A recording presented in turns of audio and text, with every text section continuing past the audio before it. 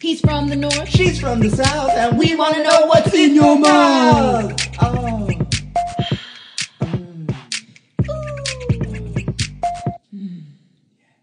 Hello, and welcome to In Yo Mouth. I am your Tiffany Thiessen home cook hostess with the mostest, Munoz.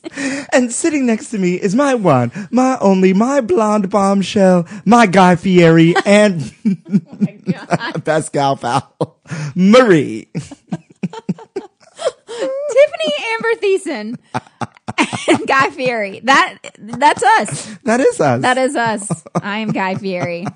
And I am the beauty behind the range. Her cookbook's good. Yeah? I think. I've never had it. Oh. I just loved her on Saved by I the love Bell. celebrity chefs. I do too. How are you, Marie? I'm good. I'm so excited today. Oh my God, I can't believe you got him. Finally. Finally. After years. A millennia of waiting. All this time, guys, when we started the pod, over a year ago, Michael kept telling me he has this celebrity chef friend of his that he's got to get on the pod. And I'm like, tick, tick. When is this man coming? But he's too busy. He's just so busy. He's so busy. We've scheduled and canceled and scheduled and canceled, and then we had technical difficulties. Because he's famous. He's a famous man, and he travels all over the world. I wonder if they know who we're talking about. Do you guess? Can you guess? Can you guess? No. His name rhymes with Ryan Murphy.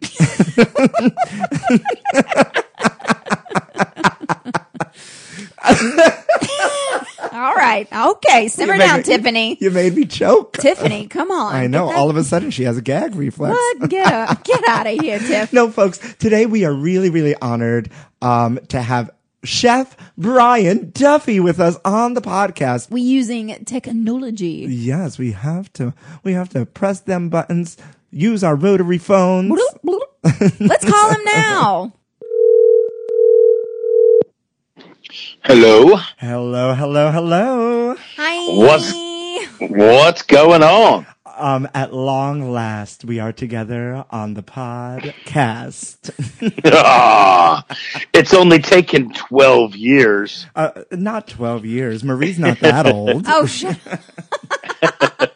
How are you? And welcome to In Yo Mouth. Yeah. I am absolutely wonderful, and I'm super stoked to be here. Well, great. Marie has no idea how we met, and I figured I'd let you tell the story because no one wants to hear my air conditioner of a voice. Well, all right. So, geez, Michael, how many years has it been? At least 8. No, I want to say, maybe 8.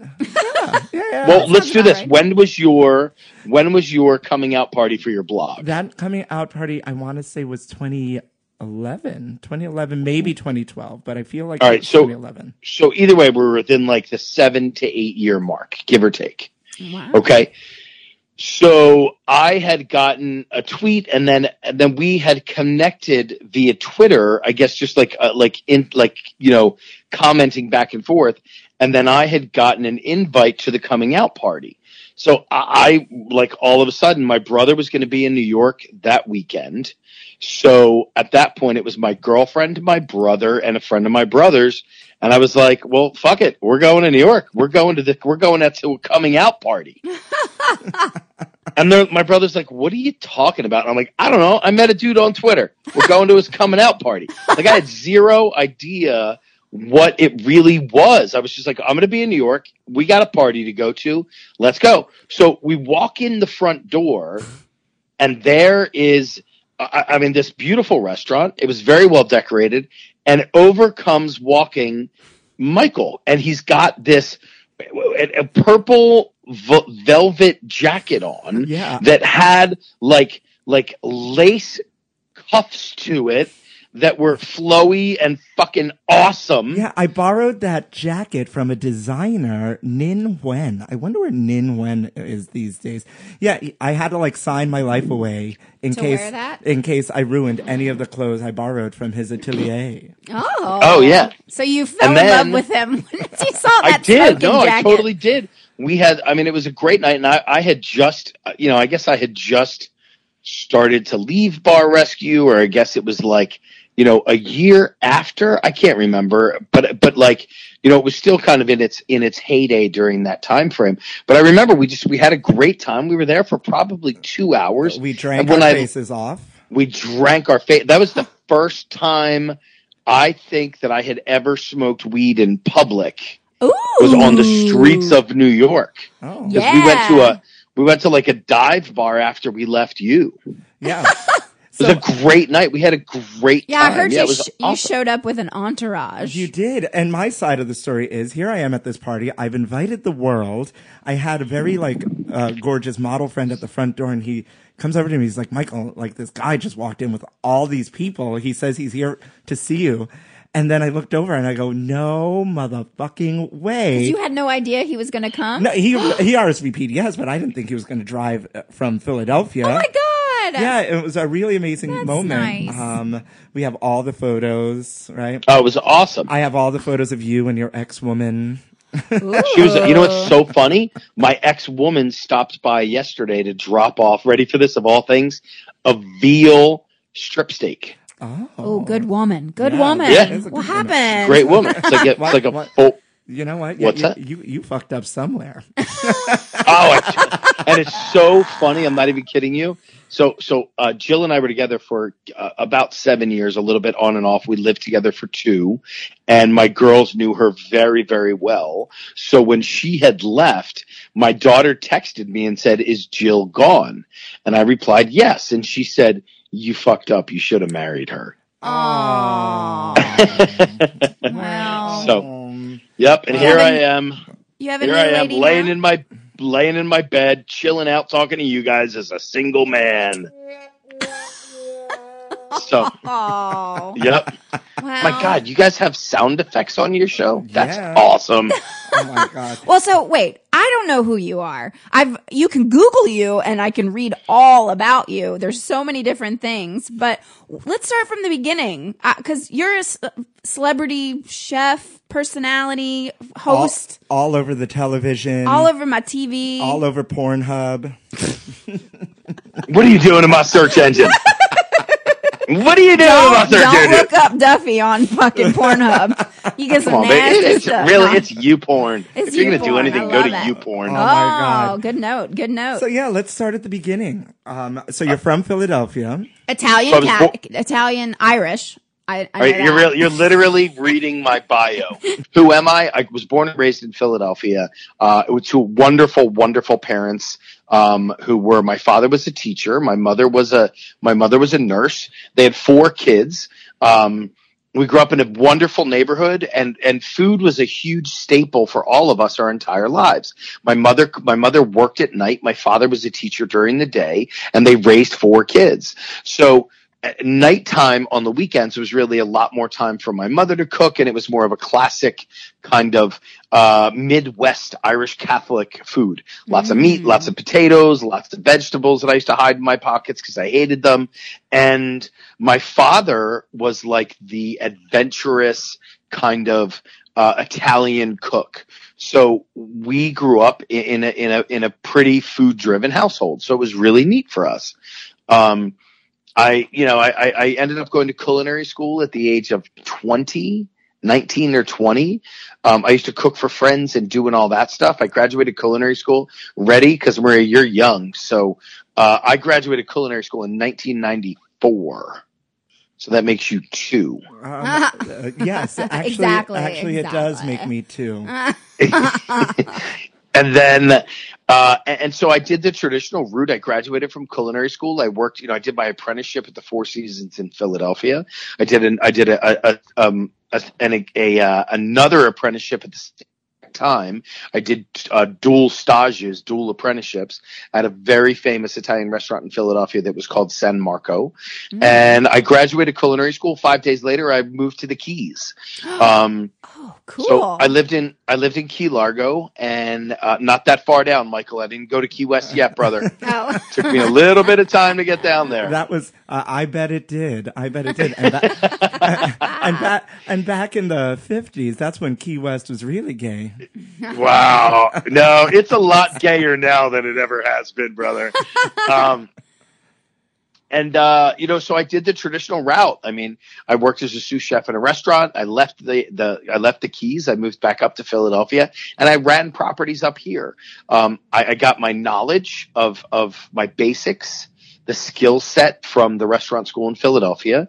I honed them through the years. I taught myself a lot of what I do, and I ended up being on TV. I did a whole bunch of local stuff in Philadelphia, and then I started to do a little bit bigger stuff. I started to do some national stuff for Food Network, and then I did some more local stuff on a yearly.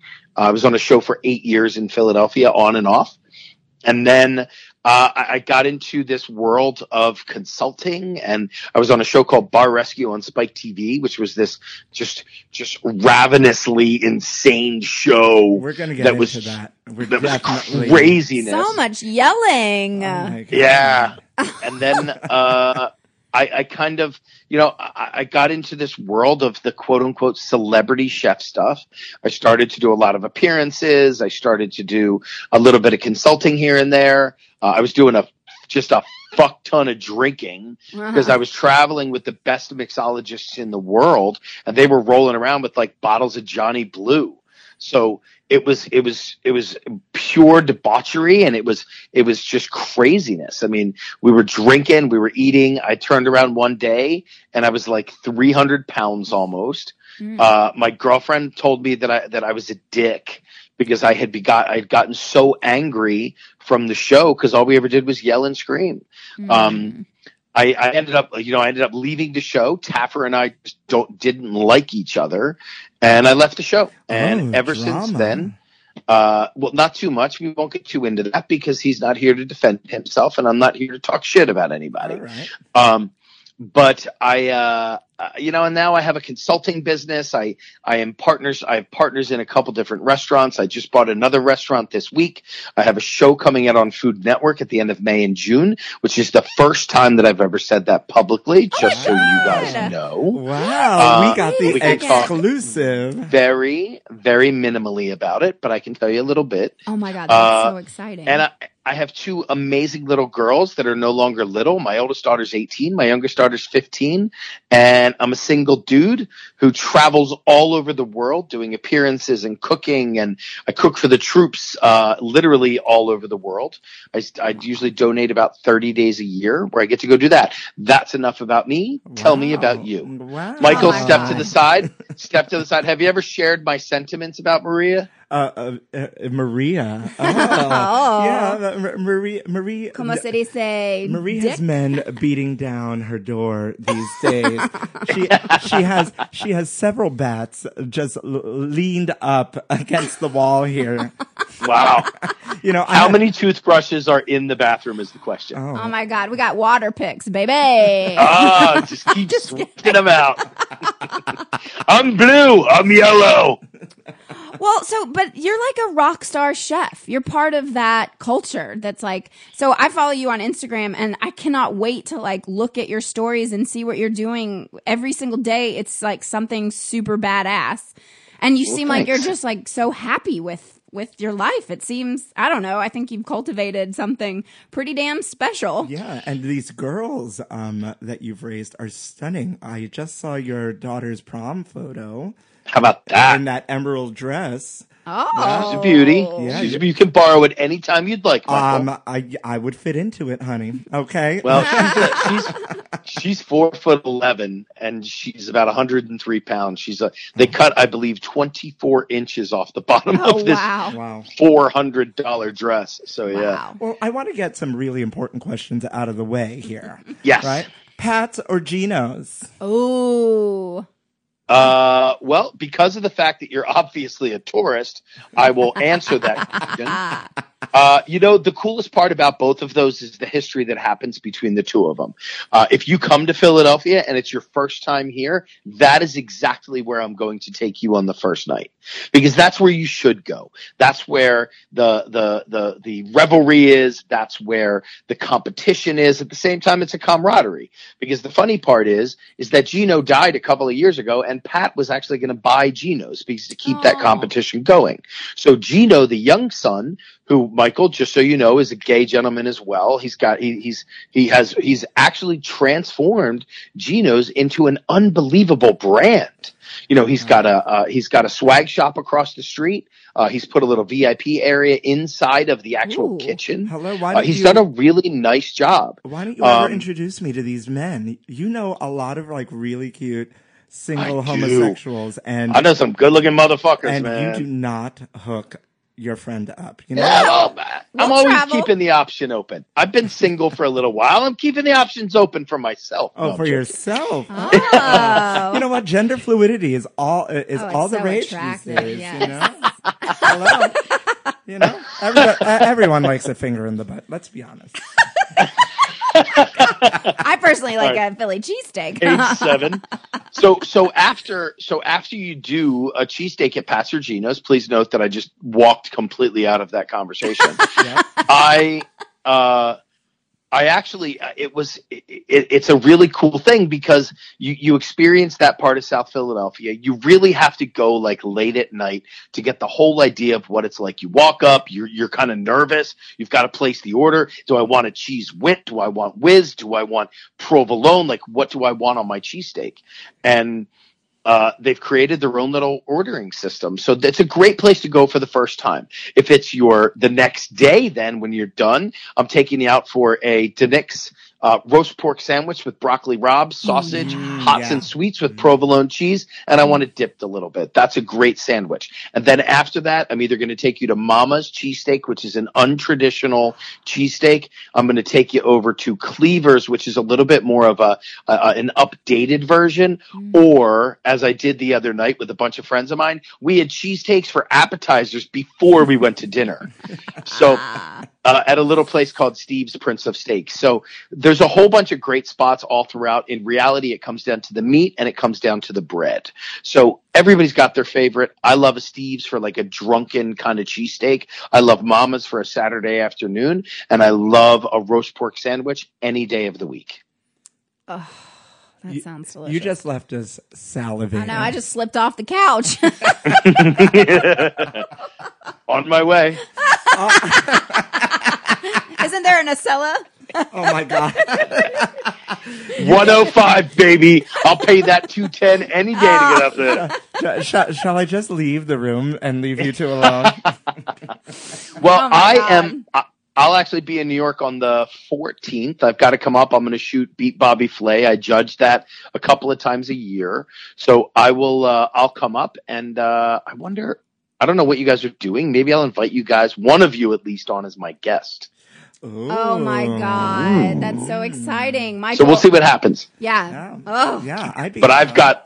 I'm like an in and out. I've got to get up and I've got to get back because I fly the next morning. Yeah. So yeah. You travel so much. Like, how often are you home?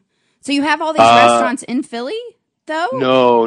I have a partnership outside of the country in Tijuana with some guys that I get to play with. I have a property down in North Carolina that my partner and I are actually in the process of moving the location because the building is going to be sold. And then I have a new restaurant that I just bought in my hometown, just outside of Philadelphia, in a little suburb about 6 or 8 miles outside of the city. And then I work with a lot of restaurants all over the country. I have partnerships in Chicago, and I have kind of partnerships all over. I fly about 100,000, between 80 and 100,000 miles a year. And I've got super cool kids who can kind of take care of themselves, especially my 18-year-old. Mm-hmm. And I have a very good support system with my sister, my mother, and, friends. Wow. So, yeah, because we're a really close-knit community. So that's pretty incredible. Have your girls picked up any of the chefing desires, skills? Emily loves pasta, man. It's kind of straightforward. Mm-hmm. She likes pasta with vodka sauce. That's her whole thing. She loves it. There's probably 6 jars of vodka sauce in the refrigerator right now. I'm surprised you allow jarred vodka sauce in your house. Brother, I'm not even home. If I were home to make the vodka sauce, we'd have a different story. You didn't teach them how to cook, though? Yeah, Emily knows how to cook, but like she rows, so she's up pretty early. She's at school all day. She comes home from crew usually about 6:30 or 7 o'clock at night, and she's usually pretty spent. She's got homework to do. She's a senior. She's got a senior project. So for her, it's just easier to boil up the pasta, put it in, toss some pasta sauce on it and go. And I'm totally cool with that. I don't have a problem. That's what she likes, I mean, she eats healthy. She eats vegetables. She does all the stuff she's supposed to do. She sucks back a 5-pound bag of Hershey's Kisses a month, but she loves, I mean, Fiona's a little bit different. Fiona really likes to cook. She enjoys that, but she likes stuff like she likes a recipe. She's more of a baker. So it's like she used to come home from school and she would automatically like grab the flour, grab the sugar, grab the baking soda. She would end up making chocolate chip cookies or sugar cookies or something to that effect. And then I would try to teach her how to cook, but she really got into like HelloFresh and Blue Apron because there was instructions with it. So I was able to teach her technique while she learned how to read recipes. Wow, very, very. You sound like a great dad. You did. I'm a tough dad. I'm not going to lie. I'm all about accountability. I'm all about responsibility and respect. My girls are wonderful, wonderful human beings. They're friendly. They're pleasant. I mean, when they're next to each other, they can be bitches. I mean, come on. You put two girls in the same room that are prepubescent and pubescent at the same shot, and what are you going to get? You're going to get fireworks. But they're super cool. They're responsible. They're respectful. They do well. They have a tremendous amount of freedom because they've given me zero reason to not trust them. And in my house, it's a very simple rule. I trust you until I don't. Yeah. This is an interesting segue into, I want to know what your thoughts are on this whole like toxic kitchen culture movement that's happening and this whole like Me Too movement that's happening in the kitchen with all these chefs now, and how that's like how you've seen the change in the kitchens that you have been in and like what your perspective on this whole thing is. I think that the Me Too movement is something that had to happen. It's a given. I mean, look, Joe Rogan, oddly enough, nails it on the head. Women have the number one most important job in the entire universe. In the universe. So at what point do we have any right to speak down, talk down, grab ass, talk shit, harass anything? We have zero right or reason to do that. Not only that, they're also fucking humans. Okay. Right. We should treat everybody the same. I don't give a shit who you sleep with. I don't care who you worship. I don't care what color you are. If you're a good person, then I'm going to like you. It's that simple. Females, I have a tremendous amount of respect for them. One, because I think they're goddamn sexy. Second, because of the fact that I have daughters. And third, because you have the most important job in the universe. So why would we ever treat you like shit? I never understood that. It never made sense to me. I love having women in a kitchen. Women in a kitchen make guys work harder. Okay? And there's something to be said about that. In regards to everything else, I think there's a whole bunch of pussies in kitchens right now. I think that we're pussyfooting around the reality of things. We're not teaching the younger staff about finances and the importance of the business of a kitchen. We're teaching them how to cook, which is great. But at the same time, as a chef, we have to be able to educate our underlings or the people that we're teaching, that we expect to go out into the world and do something bigger and better. We have to educate them on all aspects of it. Okay. It's like as if my children, the only thing I taught them to say was please and thank you, but I didn't give them anything else to really learn. Then they would walk out and they'd say, may I please have that? And thank you very much for giving that to me. But in reality, they're saying, may I please have that gun? Thank you for letting me shoot this person. We're not teaching the full, we're not giving them the full gamut of what's going on. There's this unbelievable culture of everybody wants to be on TV. Don't get me wrong. It's afforded me a great lifestyle and it's afforded me an amazing experience across the world. But if you're not going to graduate from culinary school and have a TV show, you're not going to be on Chopped one time and get an agent. It took me 13 years to get agents. It took me 17 years to get a manager.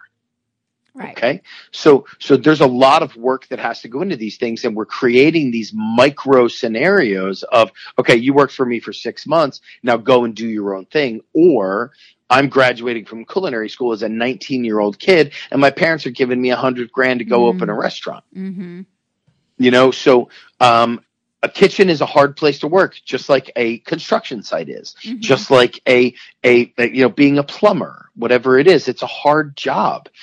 And there are things that happen. I will curse at you. I will call you a piece of shit when you burn something. I'm not talking about you personally. I'm talking about you as a cook at that exact moment. Mm-hmm. Okay. And what happens in that kitchen stays in that kitchen. It's just something like that. At the end of the night, we all go out, we have beers, and let me rephrase that.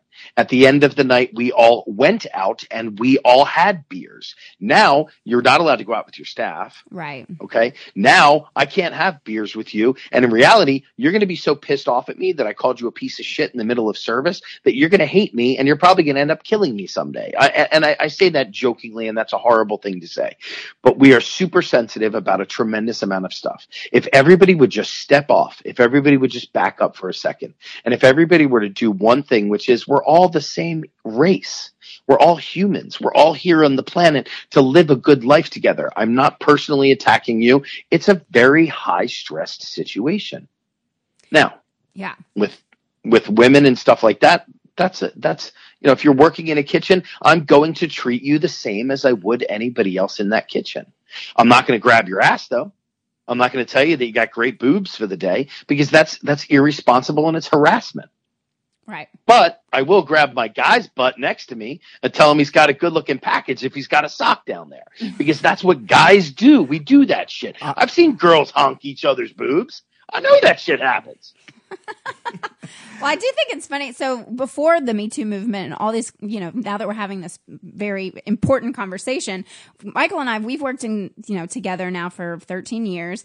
And in the kitchen, I mean, before this conversation all started, we were getting so nasty with each other in the kitchen, and we fucking loved it. Like, I personally, I've never felt harassed at our place of work, but as a woman, like I got in there, I was honking people's whatevers, and like they were doing it back, and like we all just laughed and had a good time because we were all family. It wasn't until like, wait a second, maybe like you have to ask now, or like we got to have consent. And like I was young, I was in my 20s when I first started being in the kitchen, but it was like immediate family. And I mean, I'm still at this one place because I love, I want to be doing my comedy career, and I will, and I am, and all that. But like, this is my survival job, and I love kitchen culture.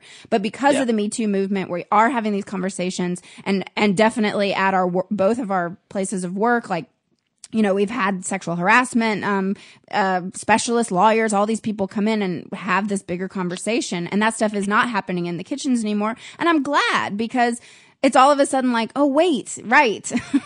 That isn't for everybody, because for us, me and Michael, we joke around, and then all of a sudden there's a new girl named Danielle, and we honk her, and she doesn't feel right about it, then that's not good.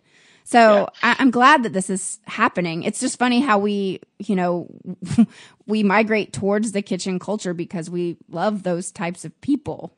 We can take the heat. And I think maybe, when is the extreme too extreme? Fine. Like I've been in every kitchen in this city almost, just working in this city since I was 18, in hospitality. And I'm sure you've seen it too, Duff, that, people get angry, chefs get angry and throw the plate in the salamander, and then all of a sudden there's a hot plate for a waiter to pick up and burn himself, or I've had bowls thrown at me, I've had pans thrown at me, right? Because chef so-and-so wasn't pleased, or there was a mistake made or something. When is the extreme too extreme now? Well, I've had a manager yell at me, and I'll be like, we're not doing that anymore. We're no more yelling at anybody. Like, love that. Yeah, we're not doing that anymore. You can catch we're more. Not doing that. Yeah, we can catch more flies with honey. Yeah, I mean that's my mother always used to say the same thing. Kill them with kindness. Yeah. You want to get what you want. You're getting a lot more with vinegar. What did my mother used to say? Oh yeah. More. What the hell did she say? Something sugar and vinegar. Better late than pregnant. Right. I mean, look, the kitchens are a tough place. You're dealing with heat, you're dealing with knives, you're dealing with an unbelievable pressure situation. These people that took advantage of that situation, there's a serious problem there. I mean, I think that some of these guys that were, we hear about chefs that are these celebrity chefs that are booking rooms with, servers in the new room next to them. And the servers and the chef know that there's going to be a knock on that door at 2:00 in the morning. Mm-hmm. I work with a lot of women. My personal assistant is a woman. My culinary assistant is a woman. I love working with women. I really, truly enjoy it. And, I mean, I've had situations where I'm a spokesperson for General Electric, and I do really cool stuff with these guys. I work with amazing pieces of equipment, and I've had people say, hey, chef, are you going to need one room or two? And I'm like, well, she's my culinary assistant. We're going to need 2 rooms. She's not my girlfriend. She's not she's not my slam toy. Like she's my assistant. We work very professionally. We work very close together. I would never and she's a beautiful woman. Don't get me wrong, but I would never cross that line. It's just not there for me.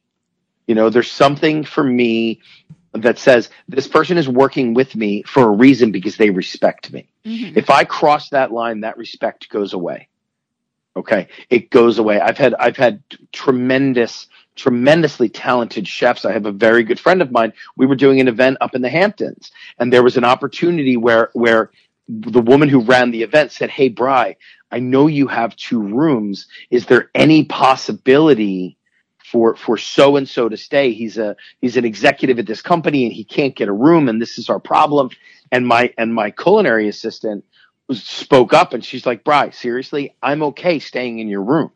Mm-hmm. Like, I don't mind that. And she didn't even say 2 beds. She just said, I'm okay staying in your room. It's fine with me. Mm-hmm. And I was like, okay, do I need you to sign something? And when the whole Me Too thing came out, and when John Besh and when Mario Batali and the guys from Spotted Pig and, all of that stuff really started to come through, I remember calling her, and I'm not going to say her name, and I'm not going to say where she works, and she lives and works in New York. But I remember calling her and saying, hey, I just want to make sure that we're cool, that I never did. And she's like, and her response to me was, shut the fuck up, Brian. Like, I know there were times when I've been in kitchens that I've walked up behind a waitress and I've put my hands on her shoulders, and I've had conversations with people about that. No, you got great fucking hands, Brian. Thanks for doing that. I had a long day. And I've seen these things happen, but it really, as a chef, and especially in the world that we live in right now, it makes us think about what it is that we've done. And I'll tell you this, and this is something that's kind of scary.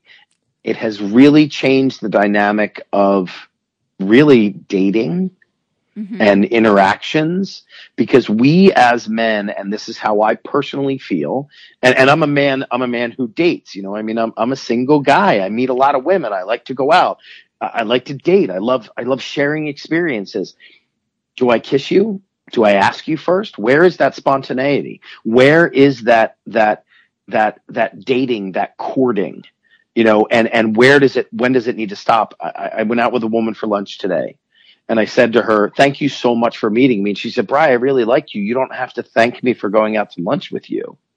And my response back was, we both have crazy schedules, so I'm thanking you for taking time out of your day. Mm. And the first time that I kissed her, I did. I was like, hey, dear, like I'm coming in, kid. Like, here I go. Are you cool? Can you sign this real fast? Yeah, Hold on. Let me pull my document. Here's my attorney. Can you visually and can you verbally send him a video real quick, letting it know that it's okay that I kiss you goodnight? Like, it's a scary time for men, because our roles have always been to protect right. the women in our lives. And I was about to say the word protect our women, but I don't own anything, but that was our role. Our role was to protect the women and protect our families. And now, do I open the door for you, or am I going to offend you if I don't, or do, or like, it's really fucked up.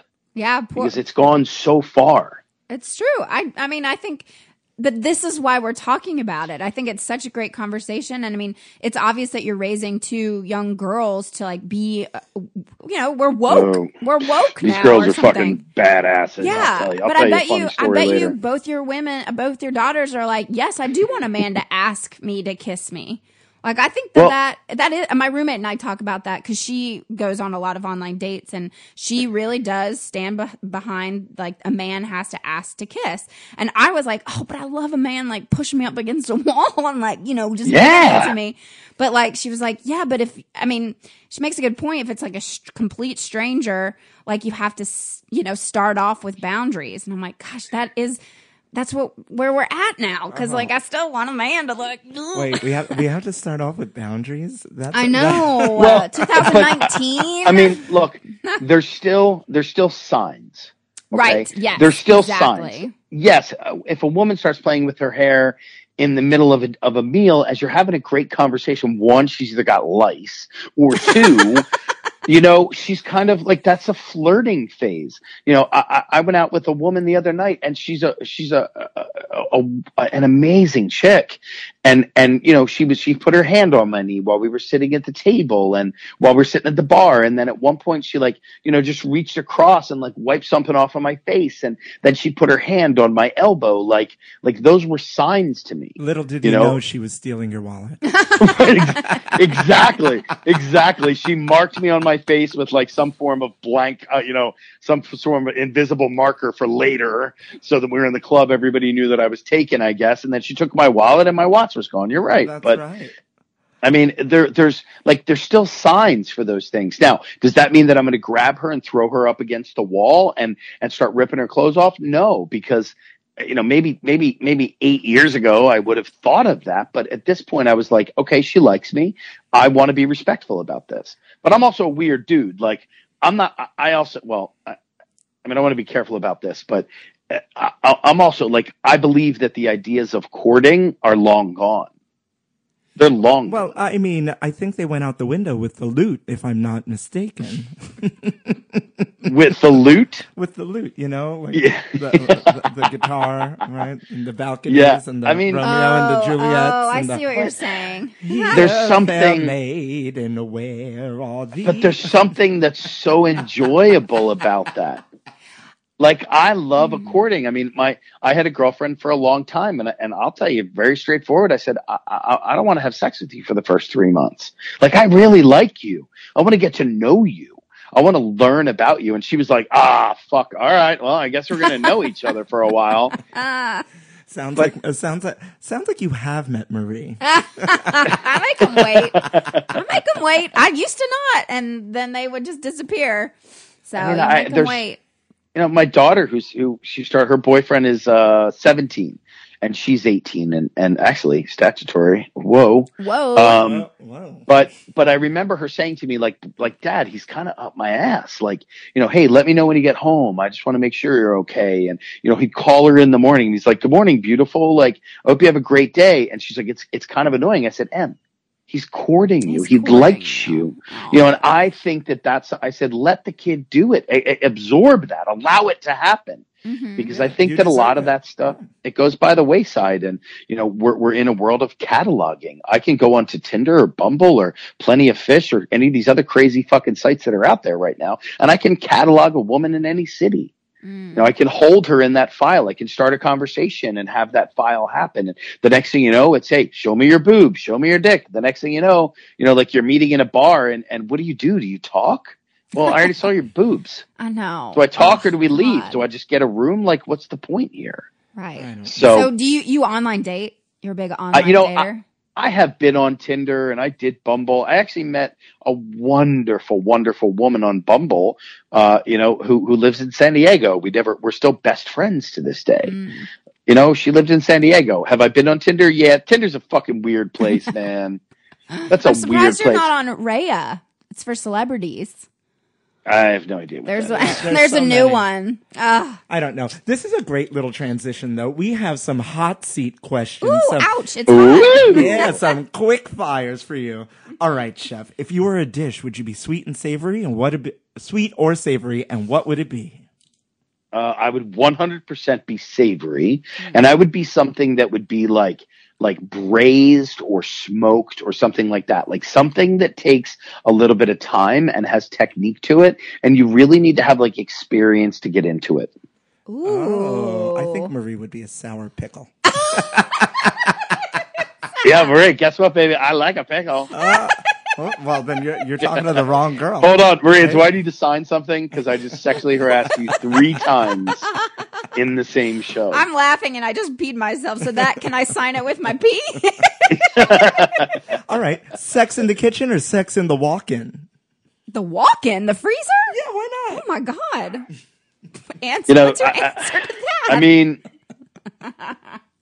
I think that there's, look, I'm a weird spiritual dude, so I think that passion happens and passion needs to be expelled. I think that wherever, I mean, I'm not saying just start, banging on a park bench, why but not? I don't care. I don't care. Wherever you want, man. Doesn't matter. Bend you over the potatoes, go for it. Bend you over the potatoes. Thank God the health department isn't listening to the pod. Well, I mean, look, I can think about Ted whenever I say that. Oh my goodness. Ted, when he's banging around the bags of flour in the back of the grocery store. Oh, I missed that. Oh, it was a great movie. Go ahead. You mean the bear? Yeah, Ted the bear, man. Oh, I think I fell asleep during that part. Yeah, I don't know how you fell asleep during that movie. I don't know. You know what? Family meals are infamous for being gross. So, best family meal? So funny. I was just on a podcast this morning called The Family Meal. It's an iHeartRadio podcast with Mark Campbell. Yeah. It was really good. Yeah. So, I've been listening family to that. meal, Mhm. one, I think the family meal is unbelievably important in restaurants. It brings front of house and back of house together. It's an opportunity to talk, to communicate, to share, to learn, to get to know people. I believe that it keeps a well-oiled machine going. Second, to answer the question, family meal, one of the greatest family meals that I ever had was and I talked about it this morning, is a gentleman named Amadou, who was a chef. He was a cook in a restaurant where I used to work, where I was the chef, and my staff had to make a family meal every day. So I highlighted my schedule with who made family meal during lunch or dinner. And Amadou used to make a dish called Amadou stew. And Amadou was he was an African gentleman. He was from Africa, and his dish was very simple. It was seared off chicken thighs and legs, and then he topped it off with these beautiful tomatoes and very thinly sliced onions and potatoes, and he just stewed it down. He put some great seasoning in it, but it was just this amazing concoction of flavors that worked really well together, and that was one of my favorites, Amadou stew, any day. I need Amadou's number for that stew. Yeah. Last one. We were on a podcast not that long ago, and the podcast host asked us food that tastes like human. And Marie, I said onions kind of like smell like BO, and Marie said coconut water tastes like semen, or semen tastes like food that tastes like human. That's like the weirdest question. Man, I don't know. I'll tell you what. I met a woman one time, and it was a very passionate situation, and I grabbed her and I kissed her, and her body was salty, but she had this kind of her lotion that was on was kind of sweet. So it reminded me of like a salted caramel. But I remember telling her, I was like, you're like, I loved the taste. Like I loved kissing your neck or kissing your shoulder, your collarbone. I can keep going. And, but I remember that, and it's so funny you just asked that question, because I remember thinking kind of like a salted caramel. Ooh. So there you go. So ladies taste like salted caramel. Well, not all of them. Trust me. I taste like a salty I've met some cod. onions in my life. Okay, I've had some bacala before. Yes, but really, the salted caramel. She was a New York girl. She was a Brooklyn girl. Yeah, Brooklyn. She was my sister. Oh my Lord. Oh my goodness. So, really quick, tell us about what can you tell us about this new Food Network show that you're doing? Well, we're not going to discuss the network. Nice job. I think you said it at the beginning, no? I did I? That's fine. It's okay. I'm doing a fun little show that's coming on Food Network in May and June. The working title at this point is called Opening Night. It's about the last 7 days before you open a restaurant. So it's kind of fun. It's a really neat little project that we put together. And I'm really excited for it. I mean, we've been working on it since February of 2018, and it took a while for it to come together because it was really just a concept that was put together that we started to really dial in and hone it down to where we are right now. So it's a neat project. I'm really excited about it. And, there's so much that's going on at the same time. Me opening a new restaurant and my daughter's graduating from high school and going to college. And I start traveling again in just a couple of days. So there's a lot of really cool stuff coming on in my life. Are you yelling and screaming on this show too? No, this show actually has, my job and my goal was to make sure that it was not a dramatic show. Don't get me wrong. You're opening a restaurant. There are situations, but that's drama filled in itself. Yeah, I mean, because I don't believe in that. I don't think that's not how we work in the industry all the time. And if you do, you end up losing the respect. I've been in this industry for 25 years and I mean, as a chef, been for 25 years.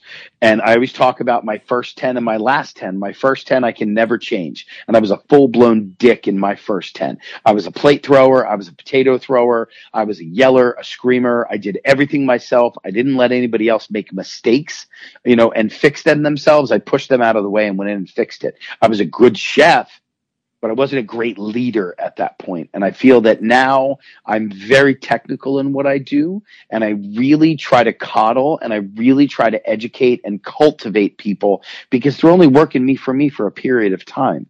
I want them to leave me and I want them to go on and be out to the world and say, I worked for Chef Brian Duffy and I learned this, or I know this because of this guy. So I changed my entire dynamic. I don't yell. I do. Unless you have to. Yes. Save it. I love it.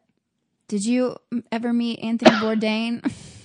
So I was on a flight I was in the Philadelphia airport and I was flying to New Orleans and I looked over and Anthony Bourdain was there and I'm not, oh my God. I'm not like a starstruck kind of guy. There's probably two people that I would probably stop. One was Charlize Theron, who I don't know if you guys know, but she said men need to step up and get a set of balls and just ask her out. So I did. I asked her out on Twitter and she didn't reply yet. That's so cool. But because I don't give a shit. Do you know how many men I've asked out on Twitter that haven't replied yet? Yeah, but look at this long-term relationship that you and I have had, my friend. Oh, it's beautiful. Yeah, I'm proud of it. It is. I am too, actually. I love it. I love saying that I know you. No, I was telling Marie that you have been a constant in my life. Although we don't see each other very often, you're very busy, and I'm very busy too. And it's always the check-in, which I love about our dynamic. There's a random text. How you doing? Are you good? What do you need? This and that, so on and so forth. Or, hey, I saw you here. Great job. Back to Anthony Bourdain. So you saw him on a plane? So y'all can get a room later. I was getting ready to board the plane and I walked over to him and I just said, hey, chef, I want to let you know, my name is Brian Duffy and I really love what you do. And he said, hey man, nice job on Bar Rescue. And that was kind of like a cool little thing. And then we got on the plane. We were both flying first class. He sat one row behind me to the left. He got on the plane. He fell asleep in a matter of seconds. And if you guys are basketball fans, Dikembe Mutombo sat right next to me and we laughed for 4 hours. Just hanging out? Just kind of hanging out. He was talking shit on like A-Rod. He was talking shit on basketball and baseball players. He's like, here, if you're a basketball player and they start comparing you to a baseball player, he's like, your career is over. Like, he was awesome. But Anthony Bourdain to me was he was a visionary in our industry, and it's a shame. And I'll tell you what, as a person who travels as much as I do, it's a lonely fucking place, man. It's a real, you have very superficial relationships with people on the road. People kiss your ass a tremendous amount because they've seen you on TV. I don't trust people on the road, so I know what he was in.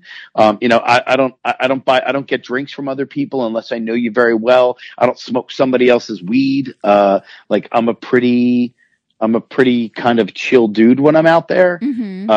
It's a lonely place, man. You end up going home by yourself a lot, and you miss your kids and you miss your loved ones. And it's a really tough thing to do. And for what he did, for as long as he did, he made a lot of people really, really happy. And he brought the world of being a chef into a reality, which I thought was awesome. And his interaction with people was pure genius because he had it nailed. It wasn't about just the TV show. It was about somebody took him into their home or into their restaurant. They gave them the family recipe or the technique or the meal. You sat down with these people and you broke bread, and that's what it is to be a human. We break bread with each other and we share our experiences, and he nailed it. Oh, that's so cool. He knew who you were. It was a neat little moment. Really neat. Yeah. Oh, man. Yeah. Well, this is really, honestly, this has been a real honor to have you on our podcast. I know we've been talking about it for so long, and I personally was like, it's not going to happen because he's so busy and so famous. So the fact that you're actually making time for us just shows how really good of a person you are. I mean, even after you shaded me on Twitter, I had to go back on Twitter the other day once we had a time and I saw that and shame you into not canceling. Okay. Well, and I want to let you guys know that I love the dynamic between you two. It really comes off very strong and friendly, and there's a love that's in there. And I like your posts that you guys do. And I've listened to a couple of the shows and stuff like that. So, I mean, I love watching what you guys do, and I like seeing the dynamic of you two. So, I mean, that's a cool thing. Oh, well, thanks. This has been a really, really great episode. Chef Duff, tell the children where they can find you. Well, one, don't ever call me Chef Duff because he's a Jewish dude out of Baltimore, not me. All right. So, which is okay. That's actually Duff Goldman. It's funny because people do it all the time. But you can actually find me on Twitter and Instagram at Chef Bry Duff, ChefBriduff. I'm on Facebook at Chef Brian Duffy. That means basically if you're a 45 to 70-year-old woman, you can find me on Facebook. But I mean, for everybody else, it's Instagram, man. It's Twitter, different personalities on each one. Instagram is really more about the fun and the travel and the excitement of what I do. I share my girls, I share my food, and I share my puppy, who's a pretty badass thing in itself. Oh, yeah, I love him. Her, yeah, she's a badass, man. I do walking videos every day and night that I'm home, and if anybody can figure it out, I'll tell you now, but I play a different version of the song "Walking the Dog" every single time. Wow. So if you go to my Instagram, you will hear the same song, but never by the same person. And then Twitter for me is kind of an outlet. It's a release. It's more of an intellectual, more of an adult conversation that happens out there. And Facebook is like, hey, I'm not a fan of this president, and I really am unhappy that there's somebody left their trash can out in the neighborhood. Lovely. And if you all don't know out there, Chef Duffy also has his own line of spices and merch. And a burger stuffer. So I actually endorsed a product called Stuff's, STUFZ, which I don't even know if it's out there anymore. But it was a really cool little burger stuffer that I endorsed a bunch of years ago. I do have a whole bunch of spices. I'm about to come out with a whole new line of sauces and barbecue stuff which I've never tasted, by the by. You have totally had my spice. Oh, gentlemen, how you doing? Simmer down. And I'm a huge hat fanatic, so I actually have some pretty cool hats that I'm getting ready to release as well. I've been working with a pretty cool guy down in Cincinnati. So I'm a huge hat guy. I travel with 10 to 12 every time I fly. I switch them up all the time. I love hats. I think they're a fun accessory. So yeah, I just do really cool shit. I travel around. I have a lot of fun, and I try to experience and meet great people, man. And I have a podcast as well that's called Duffified Live. That's right. Michael's been on it. Yeah, that was so long ago. That's amazing. Yeah, it was a while ago. Oh, wow. My goodness. Well, thank you so much for joining us today. This has been really, really awesome. And so much fun kind of getting an inside look. Peering right in. Well, I love it, and I so thank you for your patience of getting me on, and I'm really stoked that I had the opportunity to talk to you guys. And hey, keep going, doing what you're doing, man. Have fun with it. Awesome. Absolutely. Perfect. Well, we're going to say goodbye to you and let you go on with your day and walk the dog. And, thank you. And let us know when you come to New York, and we'll let you know when we go down to Philly. That's right. Yeah, if you guys, we've got to coordinate that. You guys have to come down here. We'll go out. We'll have a fun time. That would be so fun. Yeah, New York, I'll be in New York on possibly the 13th and 14th of next week. So I don't know when the show's going to air, but I may be up there. I've got to do some shooting. And if I'm there for enough time, I will absolutely try to hook up with you guys and grab a drink or something. Awesome. All right. Awesome. Yeah. It's been an honor. Truly. Well, it's my pleasure. Thank you, guys. All right. Thanks, Chef. We'll talk to you soon. Adios. All right. Bye. Adios. Oh my God, that was so great, Marie. I mean, seriously, my pants are. I have to change. I think I have to change because I'm like wet too. by association. Yeah.